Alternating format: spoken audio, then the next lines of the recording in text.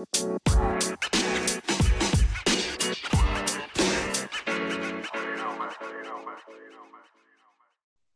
going on, everyone? We got a Pitch Count podcast here.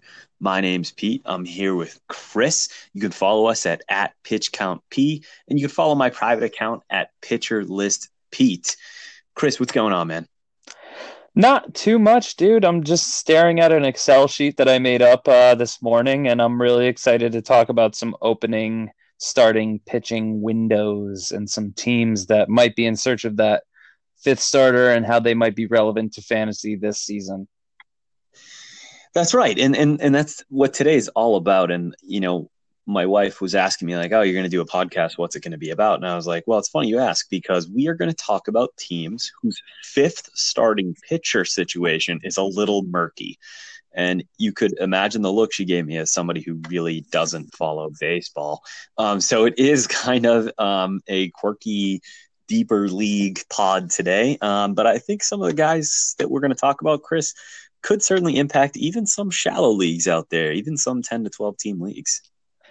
Every name that I have, if they're at their peak, I believe that they could be effective in a 12-team or even a 10-team league. So I think that these are names that you should keep an eye out for, no matter what your league size is. Sweet. So, folks, Chris and I each chose 4 teams. 8 teams at least have a little bit of a murky situation with their fifth starter spot. And Chris, why don't you go ahead and dive into your first one? All right. So I'm tempted. Yeah, I'm going to do it. So the first team that I picked in, Pete and I did a draft of which teams we wanted to talk about. I had the first overall pick, and I shocked the nation by going with the Detroit Tigers as the team that I wanted to talk about first. So this is a little bit of a crazy situation. Right now, I have 4 names as the potential fifth starter for the Detroit Tigers next season. 3 of the names are in the minors, and so we should not expect to see them before Super Twos. I don't think either or any of them have a shot before Super Twos. And the 4th name is Daniel Norris, and the only thing I'm going to keep saying about Daniel Norris is the word bad. Daniel Norris is just bad. This is the stake that I'll live and die on. Daniel Norris has no business being a starter in MLB, and definitely not on your fantasy team. So, Daniel Norris is an option, but he is just not one that I would put on a roster. So that's as much as I want to talk about Daniel Norris. The 3 names that I want to bring up are all guys that were in Double-A last year. First one's Casey Mize, first overall pick. I think a lot of people have heard that name before. If you haven't, he is, like I said, the first number 1 overall pick for the Detroit Tigers. He posted some good numbers in about 80 innings worth of work down at Double-A last season. He's supposed to be a workhorse. He's supposed to be an ace, a future ace. Yes, so that's him. The other guy that I'm talking about is Matt Manning. He's another top prospect with the Detroit Tigers. Had a little bit more of a season last year at Double-A. He had 133 innings pitched, and he posted better numbers than Mize. Better K per 9, better xFIP, less home runs allowed, more ground balls. So he's kind of flying under the radar right now. In my opinion, just because of the fact that, pitchers are kind of hard to predict in terms of their when they're prospects, I think. And so it's hard for me to definitely say Manning's going to be better than Mize, but there's always a possibility. So I think that Manning is a name that, he's a little bit down on the prospect pedigree in terms of him versus Mize, but I think that he's showing right now that he has the stuff to possibly become an ace for the Tigers as well. And then a third potential ace waiting in the wings is this kid named Tariq Skubal. I just kind of learned about him the other day. Shelly V. I'm going to call her Shelly V on Twitter because I'm sorry, I'm just not going to butcher her last name on this podcast for it to be recorded for the rest of history. But she works with Dynasty Guru. She works with Rotographs, Fangraphs. She's a big name in the industry. She loves this guy. Last year at Double-A, he pitched 40 innings. Had a ridiculous K per 9 of 17.43. Walks more batters than Manning and Mize, but with that kind of stuff, striking out 17 and a half batters per 9, you're going to expect to see more walks too. But the crazy number that sticks out to me is that he has less. I mean, these are all smaller sample size, but he had a smaller home run per 9 than Mize or Manning. And I was just like, well, if that, his ERA was 2.13 last season at Double-A. His xFIP was 1.27, backs it up a little bit. Like I said, only 40 innings of work, but still. The Detroit Tigers are stacked. This is my overall point. They are stacked with pitching talent in the minors. And if I do believe that one of these three guys at least will get the opportunity this year with how bad Daniel Norris is. The question is going to be which one and when. I like it. Definitely three top tier prospects. Mize. So while some of those guys may look like they have better numbers than Mize, he kind of hit a wall last year. I think he sort of reached his max. It was on, where was I looking? It seems like it really started for him on July 21st. To that point, he had dominated. He had really just one rough start. Before that on May 15th, where it looks like he gave up 4 earned runs. But other than that, he had to give up 0, which was in most cases 1 or at most 2 earned runs up until July 21st, where it looks like he just ran out of gas because after a terrible outing against the Giants minor league team there in Double-A, he had a terrible outing a little bit later against the Mets minor league squad, and then Toronto on August 11th, where he had 6 earned runs against Toronto, 6 against the Mets, and then 5 against the Giants. And that's their minor league teams, by the way, obviously.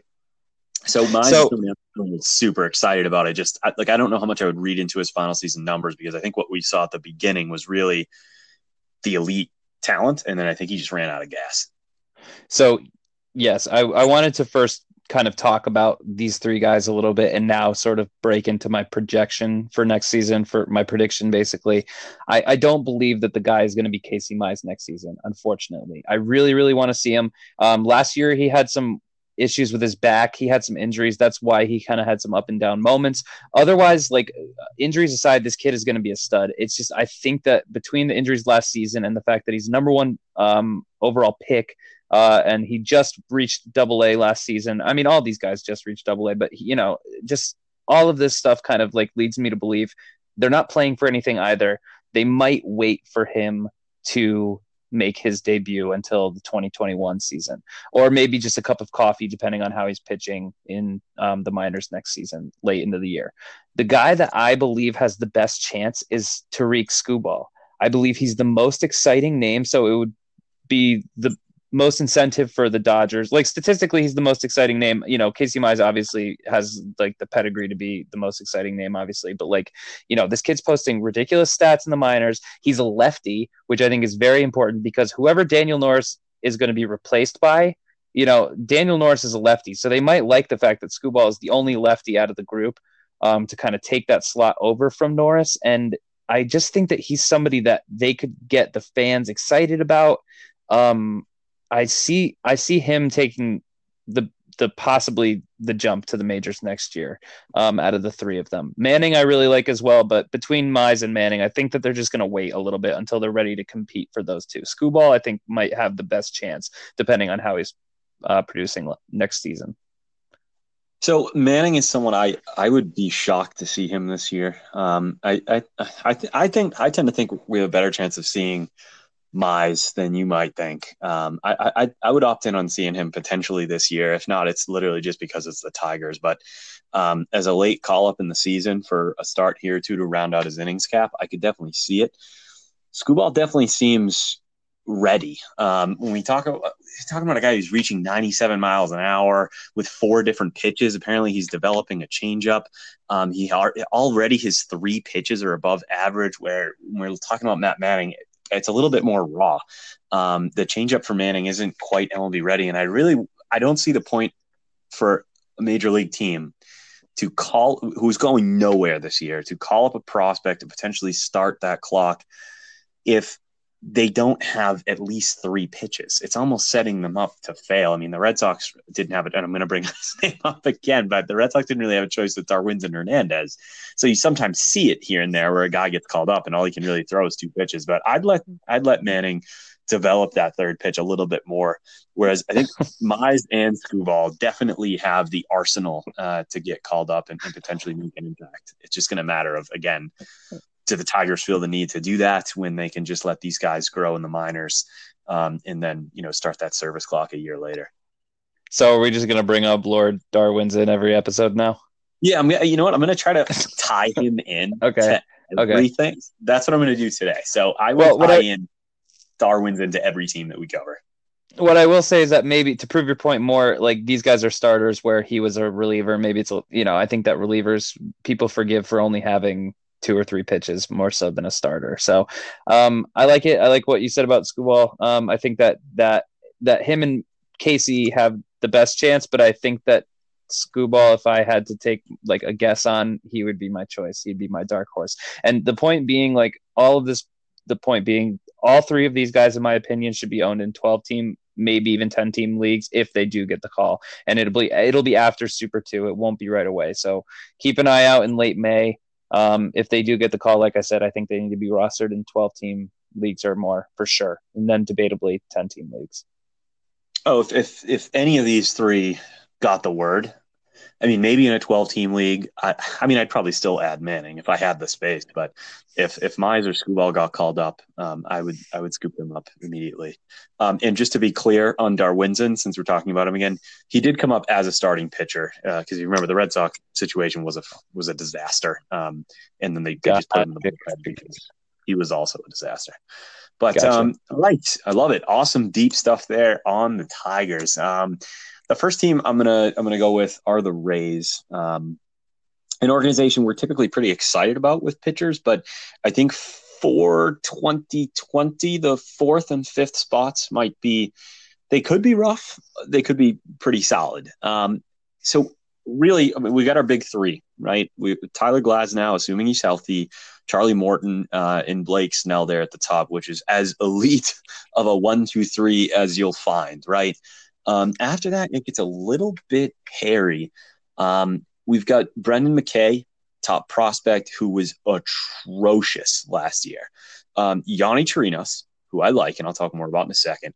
Trevor Richards and his signature changeup, in Ryan Yarbrough, who went on that ridiculous stretch in the second half last year where he was like, I don't know, was he the 4th best starting pitcher or something like that in August or whatever it was? So those are really the 4 names we're talking about here. And the question is, what are the Rays going to do? Because would it really surprise anybody if these 4 guys are all coming out of the pen? No. Could they potentially go with an opener? Definitely. I think based on how he finished the season, I think Ryan Yarbrough is going to find his way into that rotation, most likely in the 4th spot. I think that's where Roster Resource actually has him. I'm looking for that right now. Yeah, so Roster Resource actually has Yarbrough as the 5th starter and Chirinos as the 4th. 4th, 5th, I mean, it's almost semantics when we're talking about these names. Those are the names I'd like to see. I would like to see Chirinos in the rotation with Yarbrough, but I would almost want to see Yarbrough and Trevor Richards kind of alternating as openers. I mean, you remember what your Dodgers kind of did there with Ross Stripling and Julio Urias at the end of the year last year. I'd kind of like to see that with Richards and Yarbrough. I'm not ready to give up on Trevor Richards, which I know is like kind of a weird thing to say, but that changeup last year was just awesome. I mean, it's awesome every year. Its pitch value was out of control. And he's someone who has shown stretches where he can kind of get it together and be a pretty quality major league starter. If the Rays can't figure him out, maybe it's time to send him to Houston. And then if Houston can't figure him out, then he's a lost cause. But I'm not quite ready to give up on him. I like that he's in the Rays organization now, trying to figure things out. Hopefully he adds more to that arsenal because that changeup, again, is awesome. And that could kind of work that Richards opening and Yarbrough coming in, or Yarbrough opening and Richards coming in, because one's a righty, Richards, the other's a lefty in Yarbrough. And even though Yarbrough was actually better against righties last year, for his career, he's better against lefties. And it sounds kind of harsh to make Yarbrough split duties with Richards when Richards has been kind of terrible. He was a throw-in that trade last year. between the Rays and the Marlins. And Yarbrough, meanwhile, is coming off his best season. But I don't think it's that simple. I think Yarbrough had a ton of good luck last year. He did have a FIP of 3.55, but the XFIP jumps up to 4.24. The home run to fly ball rate was kind of normal. I mean, I guess it wasn't too much bad or too much luck actually when I'm looking at these numbers. But I'm not sold on Yarbrough as this super quality pitcher, especially for fantasy. I mean, as a fantasy player, you should maybe want to see Richards. I think he's got more upside for fantasy purposes. Yarbrough really not a strikeout pitcher at all. He does kind of keep the ball in the ballpark, but I don't know how sustainable that is outside of Tampa Bay. So to be clear now, I've got Chirinos fourth. I like Chirinos. I think he's solid. And then I'd like a Trevor Richards, Ryan Yarbrough kind of swap there. Every now and then one starts, the other comes in, and then the other one starts, the other one comes in type deal, like Julio Urias and Ross Stripling last year. Brendan McKay is somebody who's just going to have to figure it out in the minors. I don't think his arsenal is deep enough. All of his pitches were pretty negative pitches last year. He looked good. I think it was maybe his very first game. He looked okay. And in his defense, the strikeouts were definitely there. It wasn't like his strand rate was super high. He could get his ground ball rate up a little bit, but I think his home run to fly ball rate was a little inflated. His BABIP was definitely inflated at 331, and his FIP was 403, whereas his ERA is 5.14. So maybe it wasn't as much of a disaster as it looked like on the surface, but he was pretty bad. So I think he needs more time to be groomed in the minors. Chirinos kind of earned that fourth spot, and let's get that Richards Yarbrough swap going on in the 5 spot. Yeah, I like Richards. Here's kind of a funny stat. So I've looked up on Fangraphs the top changeups for in terms of their pitch values. So Trevor Richards is among a group of 4 players with Jacob deGrom and Steven Strasburg in terms of like top changeups. They're all around like the 11, 12, 13 range, 14 range. But then there's one other name that's mixed in. Do you want to take a wild guess at which name?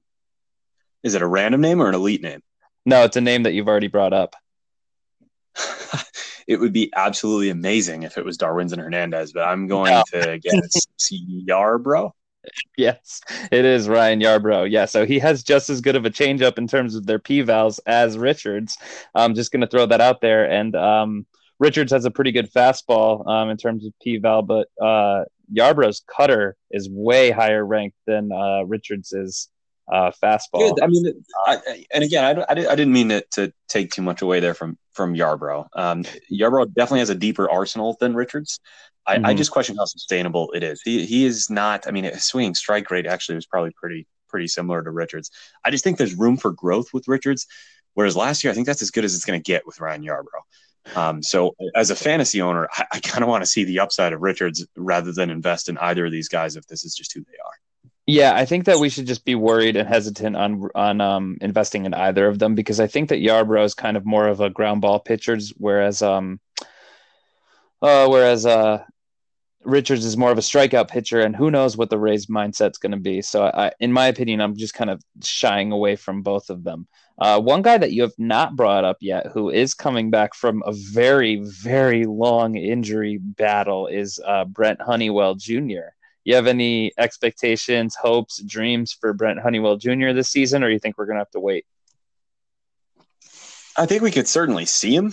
I mean, the Rays are a team that's going to be in contention, and if this 4th and 5th spot do become disasters because Chirinos and Yarbrough overperformed last year, Richards isn't good, and McKay continues to be terrible, then I wouldn't really see a reason not to call him up. But, I mean, he has been missing forever. If he gets called up, it's going to be super late, and it would most likely actually be as sort of like a reliever. I mean, remember what they did with David Price all the way back when David Price was a rookie. He wasn't starting games. He was coming out of the bullpen throwing flames. Honeywell's just been out so long that, I mean, I don't know. I think they'd rather just let him marinate in the minors and keep giving McKay chances anytime he sort of shows a strong stretch.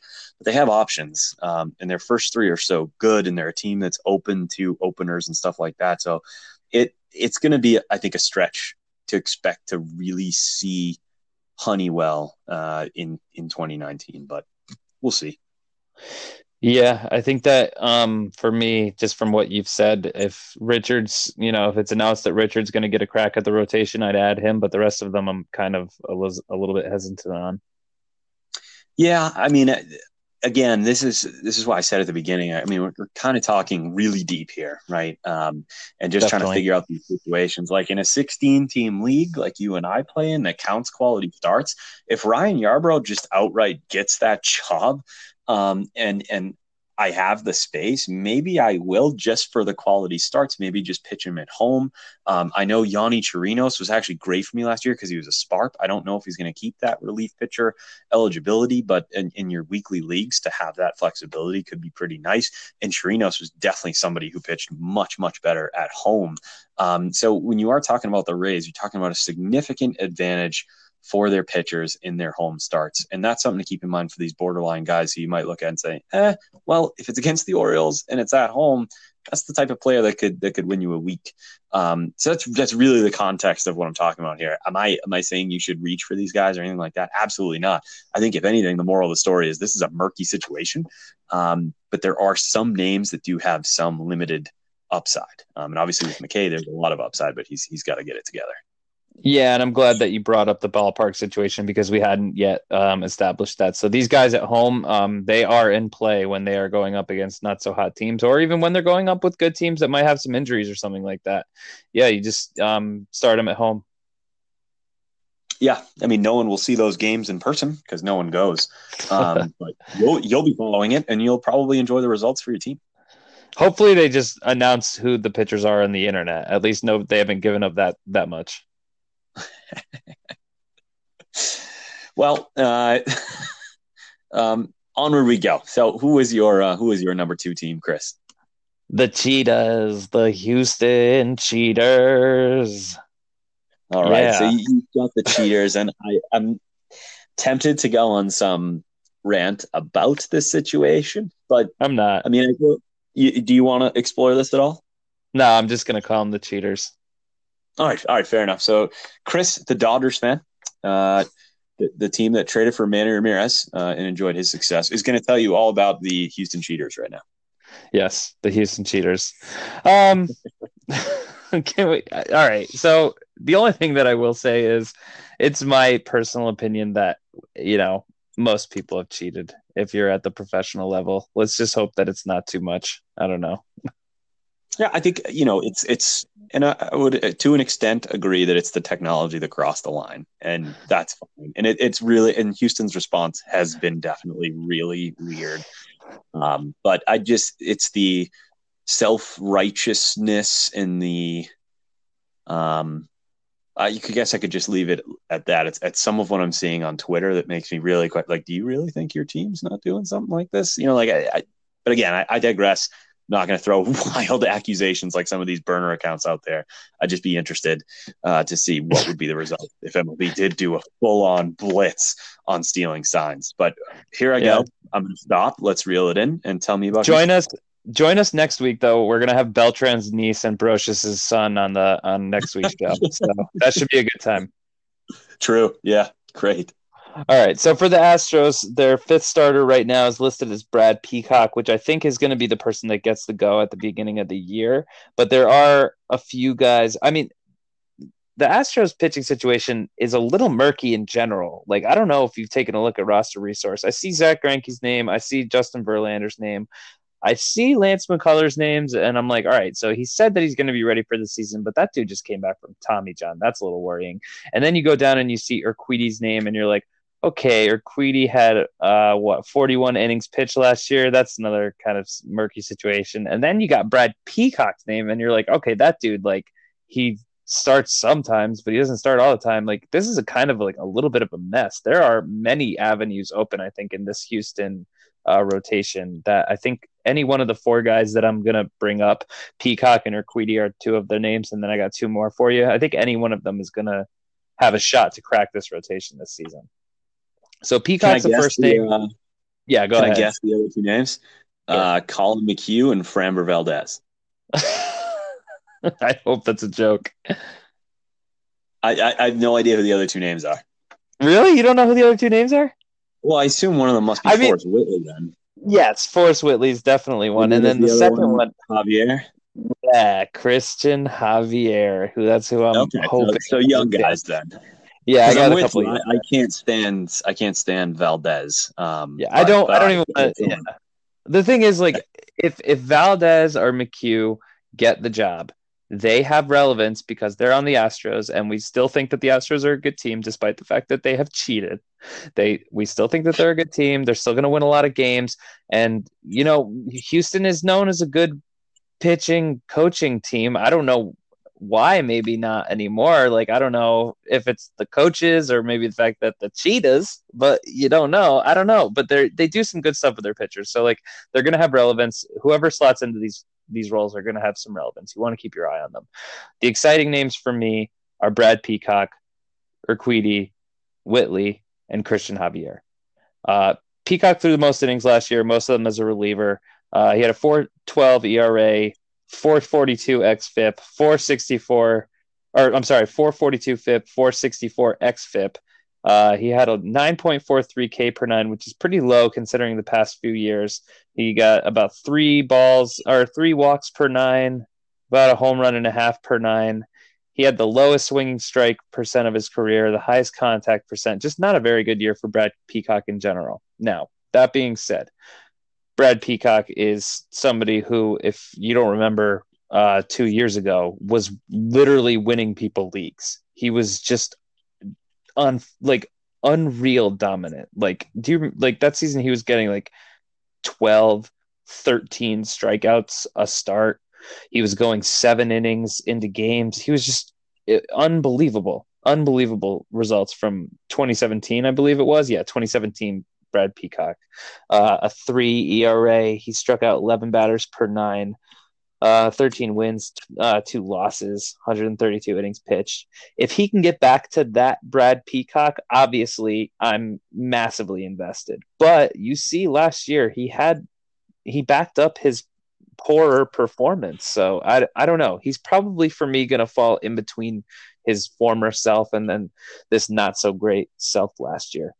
Maybe if he has more of a defining role, he'll feel a little bit more comfortable. I don't know. But, I think you can take your shots on Brad Peacock on draft day, and, you're not going to draft him too high to make yourself upset about it. So that's Brad Peacock for me. Urquidy's a little bit more of an interesting name for me. Last year came up, had some ups, had some downs, but the underlying stats really, really support him. His 12% swinging strike rate falls right behind Walker Buehler and Trevor Bauer. He had a 3.95 ERA, a 3.68 FIP, but a 4.3 xFIP, about a strikeout per inning. Only a walk and a half per nine, which is really, really good. Only 1.32 home runs per nine as well. Ground ball rate, mid to high 30%. Not so awesome for that park. But Urquidy's a guy that I could get behind. I kind of want to see a full season out of him. And then you got the young guys. You got Forrest Whitley, who is still arguably the number one pitching prospect in the minors, who just dominated the Arizona Fall League. Let me remind you of after like a not so great minors performance and then some injuries in his path. He threw 25 innings over at the AZL. He had a 2.88 ERA. He struck out batters at 12 and a half Ks per nine. He was just unbelievable. Everything that you wanted to see from him. And then you got this guy, Christian Javier, who threw 74 innings at Double-A last season and just posted video game numbers. A 2.07 ERA backed up by a FIP of 2.91 and a not so bad xFIP of 3.29. His K per nine was 13.86. He walked almost 5 batters per nine, but whatever. He's striking out dudes left and right. And the number that jumped out at me is the fact that this dude was only letting up almost 0.6 home runs per nine. Like, he's walking a ton of guys, but he's not letting the ball leave the yard, so that's pretty good stuff. I love what Whitley or Javier's upside could be. That's for sure. Oh, I'm all in on Whitley. I don't know if you remember our draft last year, but I took him with the hopes that he was going to come out of camp with a job, and then he was just atrocious in the minors and ended up losing a lot of time, I believe, to injury. But that's neither here nor there. It's a new season, and as you said, he dominated in the Arizona Fall League. Was that the same draft Was that the same draft that I drafted Chris Paddock in, or no? Yeah, that was last year. Oh, okay, cool. Just wondering how that worked out. Yeah. Oh well, I mean, hey, I took Forrest Whitley way, way later. Way, way later. Yeah, you did. Um, Paddock was a great pick. Was a great pick. But wait a second. In the playoffs. Oh my God. Oh, here we go. Why did I even open never mind. You must remember, because I was thinking and I couldn't. I don't really remember seasons I don't win a championship in, but I know for some people they're meaningful. But kill me. Anyway, yes. The Astros develop pitching. They have promising young arms in Javier and Whitley. Do they take those jobs? I don't know. I said in the last podcast that I really like Brad Peacock, and I do. I think he's a nice buy low candidate. But there were a lot of alarming signs last year that may suggest he's hitting sort of the downward portion of his career. That's a weird way to put it. He's just starting to suck. Granted, he's 31. He's going to be 32 really soon. And I think maybe jumping back and forth between starting and relieving has hurt him. But his ERA over 4 and his FIP and xFIP were even worse. He lost a little bit of speed on his fastball. Ground ball rate was not inspiring, kind of definitely below his career average, if I had to guess. Actually, no, it was kind of right in line with his career average. But bottom line, Steamers projections, I guess I would kind of go with there. Well, they're actually really harsh in ERA with a 4.64, but otherwise, 105 innings.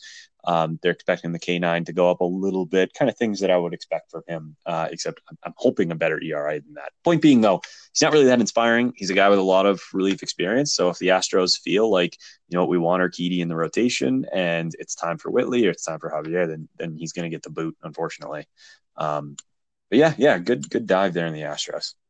And now that I'm looking at it, we didn't mention the fact that Brad Peacock had some shoulder injuries last year. Maybe that was kind of inhibiting his performance. But I like him as a buyback candidate. I equally like Urquidy. I think that if you get either of them at their draft positions, their ADPs right now, you should be pretty happy, pretty excited for what's going forward.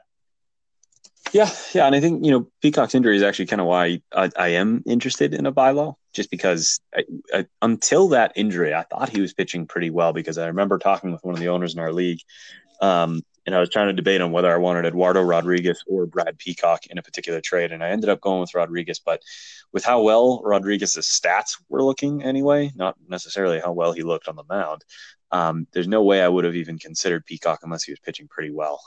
But I'm not looking at the numbers right now anyway. But yeah, that's a good call. Yeah. So who's next on your list? So I guess I'll go with the Cardinals, just because it's that now they're, unlike some of the teams that we've talked about, or really all of them that we've talked about, where the end of the rotation is kind of a disaster. They're a little bit different. They've got names like solid. It looks like solid 5 starters, and then Carlos Martinez, a guy who I don't know if he's actually been an all-star or not, but I'm going to call him a former all-star, former fantasy all-star anyway, says he's ready to start pitching again, which is all sorts of interesting news all over the place, right? Because, Jordan Hicks had Tommy John in late June last year, so I don't think he's going to pitch at all this year. So does that mean Giovanni Gallegos becomes the closer, which means whoa, that's kind of an awesome closer that's on the board? And does that mean that the Cardinals now go to a 6-man rotation, which would severely impact Jack Flaherty? Because although we would laugh at that solution, I mean, are they really going to take Adam Wainwright out of the rotation? He looked pretty good in the playoffs. Dakota Hudson had a fine season. Miles Michaelis, although disappointing, I don't think they're ready to take him out of the rotation considering how good of a debut season he had. And he's at the very least an innings eater. They're not going to do anything with Jack Flaherty, obviously, and they just signed Kwang Hyun Kim, which, sure, he could be a disappointment, but out of those 6 names, he's the only lefty. So I think he actually kind of serves a purpose there, and I wanted to dive into some of his numbers in the KBO, and they're fine. I do have my concerns about him, so maybe he is the one that gets the axe, but if he is, that means we got a rotation with 5 right-handed starting pitchers in there. And a lot of them, well, maybe not a lot of them, but some of them have questions. Martinez and his shoulder and his walk rate and stuff like that, stuff that never really got figured out.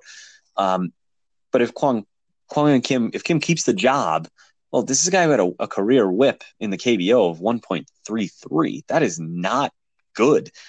Is that something that's going to carry over into the major leagues and get worse because it's the major leagues? I don't know. So I don't know how much stock I would put in him. I get the signing for sure because the market was a little bit limited with all those names going off the board so quickly, particularly for left-handed pitching. But I don't know. This is kind of just an interesting situation, and I'm super interested in Carlos Martinez. If it's official that he's going to be in the rotation, which you kind of have to expect that he's going to be, because if you want to maximize your asset in Carlos Martinez, it's as a starter if he can handle the workload. And the last time we saw him as a starter, which wasn't too long ago, it feels like it was a long time ago, but it was 2017. He threw over 200 innings. Over a strikeout per nine. The walk rate was a little bad, but everything else was good. His ground ball rate was exceptional. And he certainly had his moments as a closer last year. Definitely wasn't a great closer, but had his moments. So it's very interesting. Like at the end of the year, would it surprise me if Carlos Martinez is the second best pitcher in the rotation after Jack Flaherty? That would not surprise me at all. But it also wouldn't surprise me if he's not even in the rotation by the end of the year. So quite a bit of a big question mark there in St. Louis. Yeah. And then you got a couple of talented guys in the minors still between Alex Reyes and his dumb butt of punching walls and Daniel Ponce de Leon, which like fantasy owners around the world last year were just waiting for him to be unleashed. Yeah, kind of a murky situation, an abundance of riches over there in St. Louis. The guys that I would own, let's do that. What guys in our 16 team league, what guys do you think need to be owned on draft day? Flaherty for sure. I would say Michaelis and Martinez even are sure bets in a 16-team league.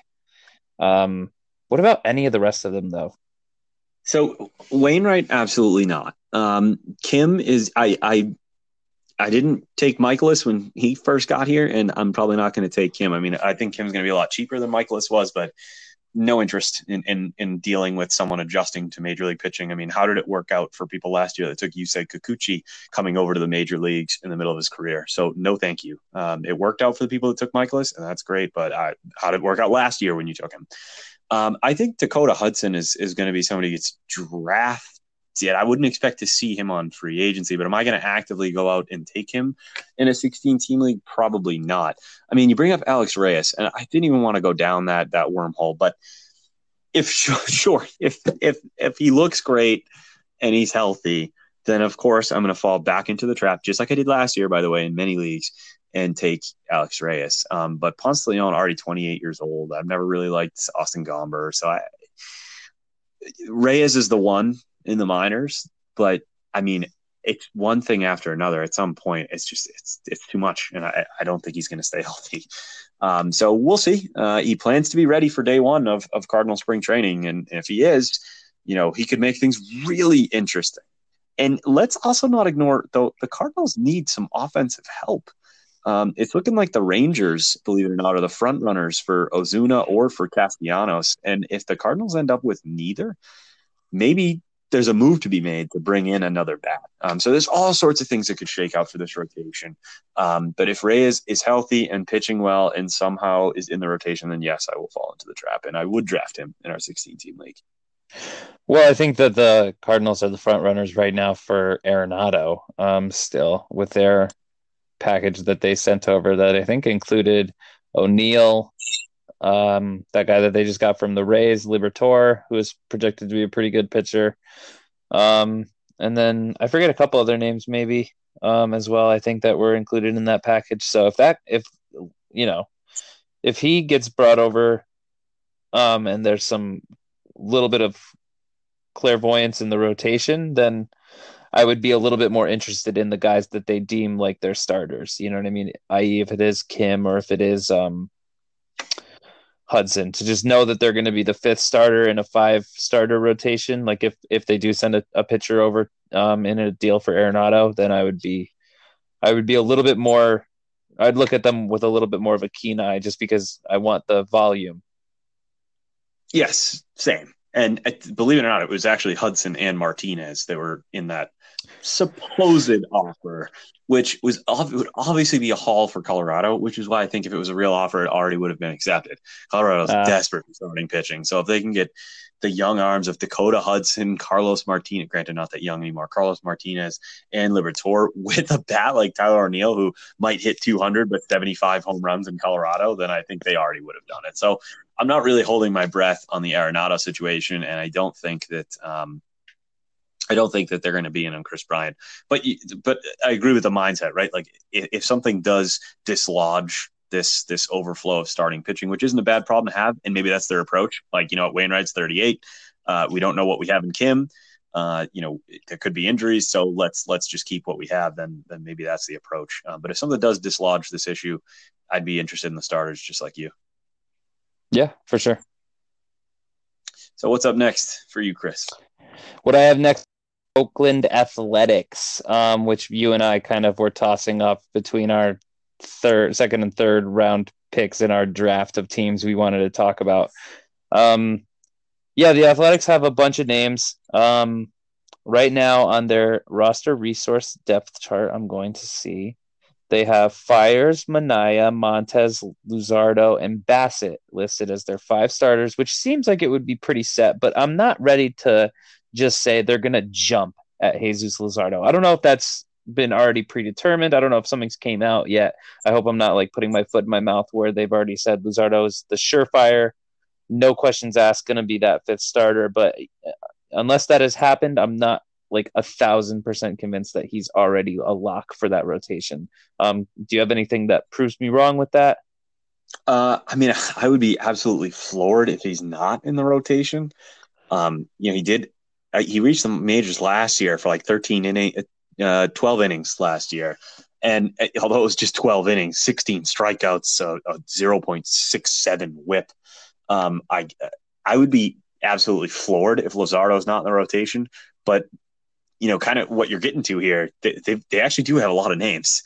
And between Puck and Luzardo, it's almost like there's room for just one, assuming Chris Bassett is as decent as he was last year, which not even he believed, by the way. I don't know if you remember that quote where he was like, I'm not really doing anything different, but some reason I'm pitching well. So here we go. It was like, as a fantasy owner, I was like, drop, see you later. So even regardless of the fact that, like, obviously I believe that Luzardo is the leading contender for that position. Even that aside, like Mike Fiers is 35. Chris Bassett is himself impressed with how well he performed last season. There are Frankie Montas got busted last year for PEDs. There are avenues in which there are openings that can happen in this rotation. I think Montas is. I think Montas is safe. I get what you're saying. I would be if he gets suspended again. Good Lord. Yeah, I'm just saying, you know what I mean? It's just like, it's another, thing that they have to work, that they had to deal with. So I'm just, you know what I mean? There are avenues is all I'm getting at. The reason why I'm not saying that I'm sold on Luzardo, the thing that would sell me is the fact that he's a lefty, but unfortunately so is Puck. And it's like, they're both awesome. They both came up and did awesome things last year. Even more impressively, I believe, was AJ Puck, who came back from Tommy John surgery, whereas like Luzardo just kind of had like setback after setback after setback after setback. And yes, like we finally got a glimpse and it was amazing. But, in terms of durability and like just sure like human will, I'm more impressed with AJ Puck. They both struck out batters over 10 with over 10K per nine. They both had pretty solid, strong debuts.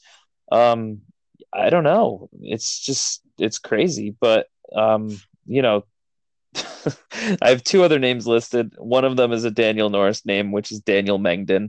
I just fear that they'll always go back to the Mengden rather than like take a chance on the AJ Pucks or the other guy that I have listed here, James Caprielin. I fear the Mengden, The Mengden that you really should fear is Paul Blackburn. But oh no, there's another one too. Yeah, there's another Mengden. So double the Mengden. I mean, neither of these guys. I mean, maybe they do. I'd have to look at their schedule to begin. Maybe they only need 4 starters to start the year. You can kind of like skip a start and stuff like that.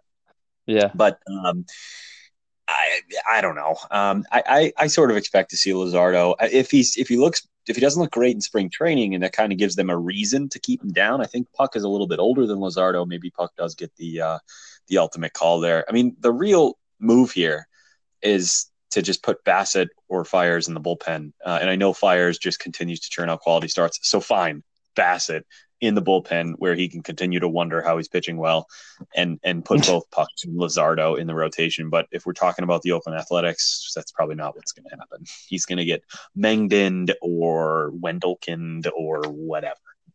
Yeah. And the thing is, like AJ Puck and Luzardo obviously have the best. Luzardo has the best chance. Puck has, in my opinion, he has an underdog's chance, a little bit of a better underdog's chance than people might give him credit for. And then Kuiper Yellen, unfortunately, I don't think we'll see, but I got to bring him up though, dude, because like this is a guy that was highly touted prospect with the Yankees, gets sent over to Oakland in a deal, gets hurt immediately. And then last season, did you know that he traversed every single level of minor league ball? He started off in high A and then he moved to double A, and he even had one appearance at triple A at the end of the year. Like they are putting this kid on the fast track. Well, the only reason I'm not that impressed with that is just because, I mean, he's a guy, he was a Tommy John surgery guy, wasn't he? Yes, of course. But that's why I'm impressed by it. Right, but I mean, 25 years old, he looked like a grandfather to some of the people in high A. I mean, they must have been asking him what the Civil War was like, some of his teammates. So like, I don't think he's going to be kept there. I mean, it is nice that, he's made his way back. He's kind of recouped some of his prospect value and got all the way to AAA. But God, if he didn't escape high A quickly, then I mean, good Lord, the players there still play like Chuck E. Cheese and stuff, man. Caprielli, he needs to, if he's 25, man, he's got to get close to the majors. But to your point, maybe he's actually kind of the underdog here. I'd have to see his innings last year for him to really have a chance. I have them up right now. At high A, he, not as great of a performance. 4.46 ERA, struck out batters 10.65 K per nine, and only less than 2 walks per 9. So not great peripherals, but some pretty decent underlying stats. Moves to double A, pitches 27 innings, K per 9 of 8.5, ERA of 1.63. His FIP and his xFIP were higher. 3.6 FIP, 4.13 xFIP, but still a little bit of a better progress. And then only one start in AAA where he only went 4 innings. He had, I want to say 6 strikeouts in that. Yeah, 6 strikeouts in that game. Only let up 1 earned run. So not a terrible start to the AAA career. Obviously, he was coming back from Tommy John, so I don't even think he started the year on time last season. This was just kind of like an immediate. The only reason why I'm as impressed by Kuiper and the only reason why I'm still talking about him, I feel like we shouldn't even be killing this much time on him. But like the fact that they put him on this fast of a track after a Tommy John surgery leads me to believe that they are also believing that they're being Mengden or Bassetted or Blackburned. Like they want to get this guy up here. They want to see a can you like think of a rotation like this? Manaea, Blackburned. They're tired of being Blackburned or Mengden. They want their rotation of Luzardo, Puck, Kuiper Yellen, Manaea, and then whoever else. Old Man Fires. I don't care if you want to throw him in there too. That would be stacked. Yeah, and you know what actually kind of sticks out to me on Caprielli is that he is on the 40 man. I mean, boom. Yeah. So I mean, I don't know. We'll see. And I should apologize to Paul Blackburn for a second here, because while yes, in 2018 he did have an ERA of 7.16, and in 2019, in his very limited major league experience, he had an ERA of 10.64. So maybe I don't need to apologize. But for some reason, I thought he was a former Colorado guy that was older, but he's not. Anyway, we don't need to spend any more time on Paul Blackburn. He's kind of similar to Darwinzon Hernandez. I'm just kidding. Darwinzon's far superior to Paul Blackburn. My next team that I wanted to dive into here was the Arizona Diamondbacks. And it's pretty simple because I see we're kind of up against the time here. It's actually very simple. Just stop pitching Mike Leake. Just stop. Just stop pitching Mike Leake. Mike Leake is terrible. He used to be a fun guy to like 6 years ago in fantasy when he would like just churn out quality starts and he was like actually surprisingly pretty decent. But he does everything poorly. He gets hit super hard. He doesn't strike anybody out. What I will give him credit for is he doesn't walk a whole lot of people. But I'd love to see like John Duplantier get another chance in the rotation. Or what last year, the name Merrill Kelly, because Roster Resource, here it is. Roster Resource has Mike Leake in the rotation. They have him as the second starter, which is just hilarious. That's obviously not going to be the case. But they have, Merrill Kelly going to the bullpen, who wasn't great last year. He also wasn't terrible. I remember distinctly him pitching, I thought, pretty well against the Red Sox. Maybe actually I'm misremembering that. So obviously not distinctly, but whatever. Bottom line, you got these 4 great starters, Bumgarner, Ray, Gallen, and Weaver. Why are you going to waste that last spot on Mike Leake when you could just get some guy with some upside up there? And actually, you know what? I do get it. Maybe it's, all right, Robbie Ray doesn't pitch a lot of innings. Weaver's coming off injury. Gallen's a young guy, so we need someone to eat the innings and save the bullpen. And you know what? That has to be what it is. But if I remember correctly, Merrill Kelly was going pretty deep into outings last year. He's not a high inning or a high pitch count guy. So I don't know. I feel like Merrill Kelly could do Mike Leake what Mike Leake brings, which is eating those innings, and do it better. Yeah, for sure. I think that Mike Leake is kind of like the Mike Fiers of Arizona right now. Well, I think I totally get what you're saying. He's in the way, and he's just the old veteran there that somehow churns out decent stuff. But I would so much rather have Mike Fiers than Mike. I genuinely just think that Mike Leake is bad. He's just not a good pitcher, and they need to get out from underneath that and get something with a little bit of upside. I mean, Merrill Kelly's upside's limited, right? 31 years old. He's only new because he's another player coming overseas. But I'd just rather see that, or again, John Duplantier, or something like that, before I go ahead and fork over a rotation spot to Mike Leake just so he can eat innings with his 95 ERA. Yeah, I mean, I think that also a big factor in the Mike Leake situation is the fact that when they got Corbin Martin, he very quickly needed Tommy John surgery. Corbin Martin, believe it or not, unfortunately, like he didn't really impress too much in his MLB debut last year, but he's their top pitcher prospect on their Fangraphs list of top prospects, and it's like by a considerable margin. He's the only one that's listed within the top 100. He's their 5th overall prospect, which are behind some really heavy hitters. Arizona has a lot of heavy hitting prospects, but they don't have many pitching prospects, unfortunately. And after the Tommy John surgery to your best one, I don't blame them for just kind of like holding on to Mike Leake and just being like, well, at least we know what we're going to get. Interesting. I kind of like John Duplantier, to be honest. He's there, and these are all the prospect rankings. You have to take them with a grain of salt. We don't know how these guys are going to come out. He's their 9th ranked prospect. He was their top pitching prospect before Corbin Martin entered the picture. And he did have some good signs over in his MLB debut, probably arguably more better signs than Corbin Martin had. So who knows how it'll shake up. And Duplantier is healthy. So, I think that he will have a crack at it this year. Just, like you said, with the fact that Weaver was injured. Who else they got over there? Gallen, it looks really, really great, but you just don't know how sophomore slumps are going to factor into the equation. And if they do trade Robbie Ray eventually at some point during the season, I don't know if they do or not, especially with the acquisition of Madison Bumgarner. But I know that Ray is a guy that has had trade talks around him for the past 2 or 3 years. So I think it's always a possibility. That would annoy me so much. One step forward, one step backwards. Is Arizona a team that would surprise you if they did that? No, unfortunately. But yeah. I mean, I don't know. We'll have to see how the market shakes out now that pretty much all the starting pitching has been signed. Maybe now teams start to turn to guys like Robbie Ray and, oh God, please, David Price. I'd just be so annoyed if they traded him. But that's not a hint or there. I get your point. There's some risk there with Weaver's injury last year. That was, I think it was actually forearm, a little bit scary. So maybe that opportunity arises for Duplantier. But the slider's sneaky good. The fastball's okay. I'd just like to see him get a chance again over Mike Leake, the least exciting. Him and Brett Anderson, maybe the two least exciting players in all of fantasy. Give me some Duplantier instead. Give me some Merrill Kelly instead. Yeah, I would much rather see those guys. So who do you get next? And unfortunately, my last one is very quick. Yeah, me too, actually. Mine is my hometown team, the Dodgers.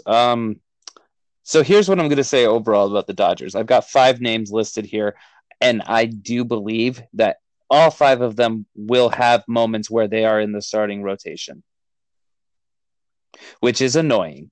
And it's really just, it is what it is. But like I was talking to you about, Kershaw and Buehler are the only 2 starters that I can absolutely say will be in the starting rotation all season. I think we all expect Maeda to be there for the full season, I think, right now, but you never know what Roberts is thinking. Sometimes he likes Maeda out of the bullpen. I didn't even include Stripling, so I actually have 6 names to talk about. Excluding Maeda. I'm excluding Maeda from this list, so I could even be talking about 7. But for right now, I'm going to say all 6 of these guys are going to get cracks at the rotation at different points of the year, and it's going to be annoying because I really do believe that only one of them is going to have the volume to make themselves a fantasy relevant number 3 starter, which is disappointing. It really is. That's definitely the problem. I think if anything, if there's one thing we can say, it's time to unleash Julio Urias. It just is, right? I mean, granted, he's still only 23 years old, but like it's time to put him into the rotation and see what you have. It's kind of crazy. He's 2 years younger than Walker Buehler, but I feel like we've been hearing about Urias forever. But look at those Statcast sliders. Those things are beautiful, beet red.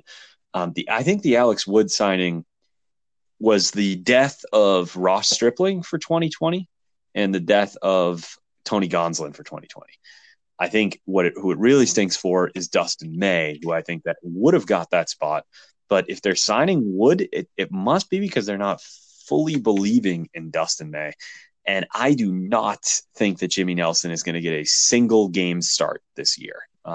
So a lot of names out there, definitely, and Gonsolin and May certainly deserve their chances. But right now, I have to think it's what Roster Resource has predicted. Kershaw, Buehler, Maeda, Wood, Urias, with Nelson in the bullpen and Gonsolin and May potentially starting the year at AAA. Yeah, so we've, just by proxy now, we've named everybody that's on the list. So I think that Stripling's out, like you said. I think Gonsolin's out, like you said. Urias, I think, is the person that is my leading contender for who could possibly be your 3rd starter in a 16-team league. That's a really, really good starter, by the way. He's my favorite for it. Alex Wood is my underdog's chance. Of Alex Wood's 2017, we have to remember, was top 15 starting pitcher worthy. And he's going back to the place that he did that. I just think that it's something for you to keep your eyes on at the very, very least. And then my very hopeful in my wildest dreams fantasy is Jimmy Nelson being that fantasy, game changing 3rd starter in your rotation out of nowhere that you just probably picked up off of waivers or spent a last round draft pick on. And this is just me, praying to God. I love Jimmy Nelson. He was one of those pitchers that I was all over last season. And then just to see that he never got back to form after his injury was just heartbreaking to me. I really think that he's somebody that can be an absolute game changer. And moving into Dodger Stadium, that pitcher's park away from Miller Park, the Brewers Park, just the misery of the hitter's hole that it is, I think it only helps his potential value skyrocket. I really do think that the ceiling is just as high as any of these other guys with Jimmy Nelson. It's just that the floor is why are you even rostering this waste of space? And that's ultimately the problem. I mean, I think first of all, Jimmy Nelson should be the one starting the season in AAA. I mean, we'll see. Definitely. But he should. if your hope is for him to one day be in the rotation this year, which I think with all those names, I'd almost argue he doesn't have a chance, then he needs to get into the minors and he needs to get the velocity back on the fastball, which kind of disappeared. Everything he threw last year was actually kind of a disaster. I mean, the slider was okay. He was not good. And we can give him a pass because he missed so much time, obviously with a serious injury, but already 30 years old. I don't know if the Dodgers as an organization even view him as somebody who would take a role in the rotation. There's so many things I think that would need to happen for Jimmy Nelson to get even a chance in the rotation. 1010%. He is the person that will need to do the most. He will need to work harder than anybody else on this list in order to get that chance. I think that there's a stone's throw. Sure. And I mean, I'm interested. This time last year, there was a lot of hype on Jimmy Nelson, and as you obviously know, so it's not completely far-fetched. Just of all teams for him to have gone to for any chance at starting, he went to the Dodgers. Maybe they were the only team that was knocking. And then the Alex Wood signing, it's just so interesting to me. It's like he's definitely going to be in the rotation because why else would he have signed there? And what is it that the Dodgers, like, were they gearing up? Were they ready to pounce on like Francisco Lindor or Mookie Betts? Like, I just don't understand that one at all. It's not like they were like craving a lefty. They have so many names available. Do they just not believe in Dustin May? Do they not believe in Tony Gonsolin? Like, that was a really weird one because I think if you just gave Ross Stripling the starting job, I think he could give you close to what Alex Wood is going to give you. So there were so many options, and they still went and got Alex Wood. I don't know. I just found that really, really weird. Maybe they haven't made the move yet. Maybe they were gearing up to now have that depth that they wanted to maintain after a trade, and they're going to go and get somebody because, man, is pitching expendable for the Dodgers. They are rich. Yeah, I'm not convinced that Alex Wood doesn't start the year off in AAA, by the way. Wow. Really? I'm not. Like, I mean, I know that Roster Resource immediately slotted him in there. I don't, I've been trying to keep up with the Dodgers beat writers. I haven't had anything saying, yes, Alex Wood is going to be our fourth starter or our fifth starter in the rotation next year. He's coming off an equally injury-riddled season where he needs to prove that he can get back to form. What's really the difference between him and Jimmy Nelson? I wouldn't be surprised if they start both of them off in AAA and just have them throw about 50 innings and just try to see which one's better. Yeah. I mean, I guess maybe it's they don't need either of them. That's the mystery part for me. You know what I mean? They don't need either of them. So it's just kind of like why people are automatically assuming that it's Wood when, he's coming off just as equally of a frustrating season in terms of injuries where he didn't show anything. Yeah, that's fair.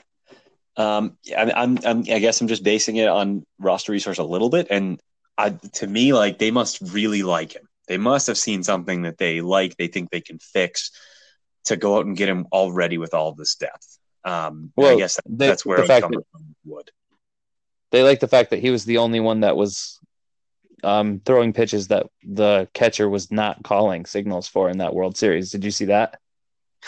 I did see that. I did. Yeah. The cheaters. Yes. Well, no, I'm just, hey, I mean, Alex Wood figured out how to beat them. Just don't throw pitches that the catcher's calling.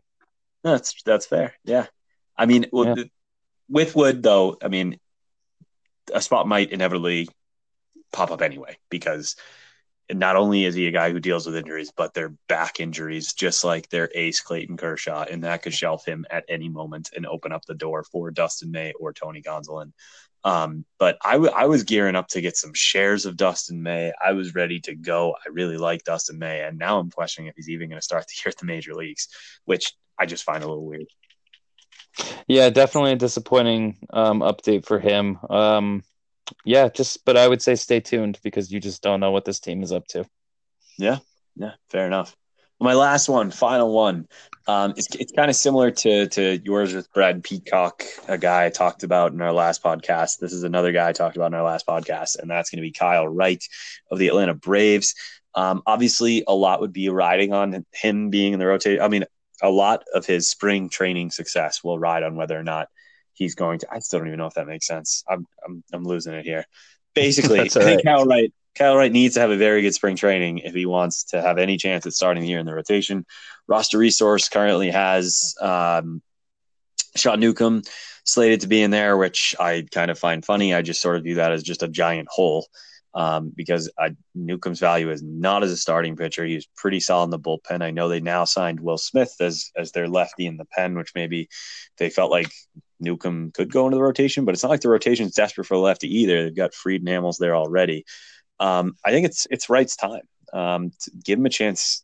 Let's see this spring how he's worked on that command and control, and if he's improved it, he's going to be awesome. I think I'll go ahead and say that. Toussaint was kind of a disaster last year. Bryce Wilson is a couple years younger than Kyle Wright. I don't think quite as ready. I think he's the easy answer. Ian Anderson is not even 22 years old yet. He is already at AAA. He's flying up there. I don't know if I don't think they'd be ready to call him up to the majors until he's completely ready. I think Kyle Wright's the answer. And I'd love to see that. I think he's the type of guy who maybe out of all my discussions so far is the one with real fantasy potential. Somebody who, look at Max Fried and Mike Soroka last year. They were phenomenal. They won people leagues. Now look, they're leaps and bounds better at this point than Kyle Wright, but in terms of raw ability, Wright is right there with them.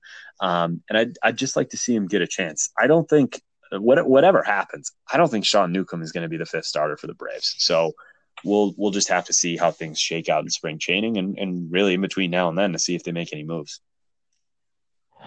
Yeah, I like Wright. I like Newcomb more as a reliever, like you said. The name that I'm kind of rooting for, to be honest with you, aside from Kyle Wright, is Touki Toussaint. I really just want to see what he can do with an extended opportunity. I know he kind of got one. He had a high K per nine. That was one thing that he had going for him, in my opinion. But he is definitely it seems far and removed from the 2018 season in AAA, where he posted a 1.43 ERA that was backed up by a 2.18 FIP and a 3.16 xFIP over 10 K per nine. And then even better numbers down in AA that same season. He seemed like the guy, so I'm curious to see if he can get back to that kind of like top arm and waiting in the wings kind of guy. Yeah, I guess he could maybe be a diamond in the rough, but I ridicule Kyle Wright for his command and control. Touki Toussaint he has no idea where the ball is going. And at least with Wright, it improves, I guess, a little bit in the minor leagues. Granted, he had a 6 walks per 9, for example, through 19 innings with the Braves, but in AAA last year, that went all the way down to 2.8, which, isn't great, but it's not going to kill him.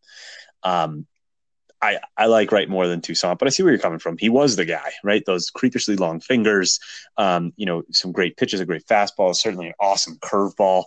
But those numbers, the control and command are absolutely mortifying. Yeah, never even came close to 2.8 walks per 9 in the minors even. So, right. Yeah. So, if Toussaint is excellent in the spread, I guess point being is this really is wide open. I don't think the Braves are committed at all to Sean Newcomb. I think if you ask the Braves front office, what's your rotation right now, I think they'd rattle off those first 4 names, which are very good, and then tell you that it's open. We'll see what happens with fifth. I don't think they'd be like Roster Resource and fully commit to Sean Newcomb, but that's what Roster Resource has to do. But they do have a great bullpen, so I think giving the opportunity to someone like Wright could be helpful for him and helpful for them to all right, we're going to give Wright the first time through the order and then turn it over to our great bullpen. That could actually be a pretty solid strategy once every 5 days. I don't know how sustainable it is for a whole season. It's probably not, but I think the bullpen helps make that decision a little bit easier. Yeah, definitely. They might pull like sort of a situation like Tampa Bay has with Yarbrough, where he goes about 4 or 5 innings for sure every game, and then they turn it over to a secondary arm to go a few more innings. Maybe Newcomb becomes that guy. Yeah, they could embrace that strategy, or they could just trade for someone. They're in every trade rumor. They already went and they signed Hamels, so they're clearly not opposed to making moves. We'll see. We'll have to see. Just thank God Julio Teheran is out of town. Yeah, let's get an opportunity to somebody else. Yes, he got his opportunities. And he'll get another one now. Yeah, where did he end up? He's in the AL Central now, isn't he? What are you, a Ranger? I Yeah, mean, let me ask. AL Or West. no, AL West. he's on the Angels. Let me ask you, out of the two new Angel pitchers, Dylan Bundy and Julio Teheran, you got any interest in either of them, or Oh, one not of them, or both of them? I have zero. I will never have any interest in Julio. He could throw 6 straight no hitters and I'll pass. Bundy, yes, I guess very limited interest in Dylan Bundy. I mean, Yeah, that's obviously both guys sliders. are a little bit of better. Yeah, Bundy's slider exactly. was one of the best sliders in baseball last year. I think that he could be a great late round flyer. Yeah, that's exactly what I was gonna say. Well, I could see myself throwing a pick at him with my last pick if I felt like I could take a risk with starting pitching and wanted one more arm. So it's kind of a unique circumstances, but I will not actively be Yeah, looking for him. I could just see him having a little bit of a surprise year. yeah. Bundy's a name that is rising up the draft boards, by the way. So That's surprising. Still only yeah, 27. yeah. Industry kind of likes him right now. But anyways, All right, man. Well, that wraps up this edition of Pitch Count, everybody. Please give us a follow. And this is Pitch Count, signing off. later, guys.